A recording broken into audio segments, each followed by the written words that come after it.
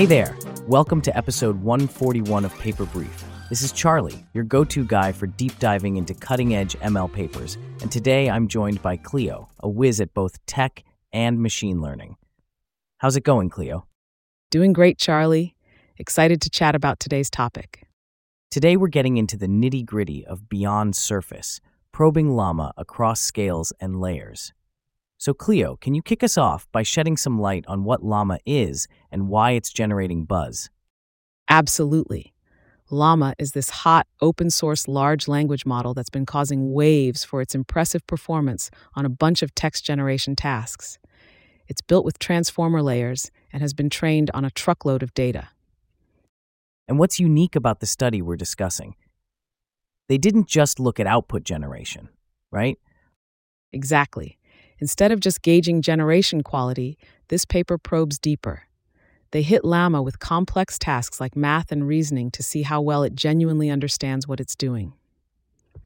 That sounds cool. So what did they find out when looking at different sizes of LLaMA?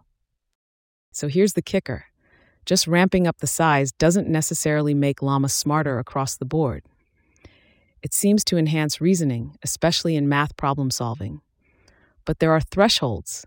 We're talking major leaps, like going from 13 billion to 70 billion parameters. Interesting. And what about when they focused on the model's layers? Diving layer-wise showed the lower bits are kind of low on factual knowledge, but surprisingly good with logical stuff.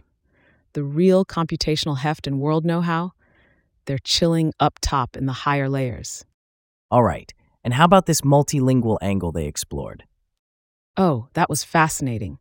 They saw that LLaMA's early layers maintain multilingual features better than the deeper ones, which is pretty counterintuitive.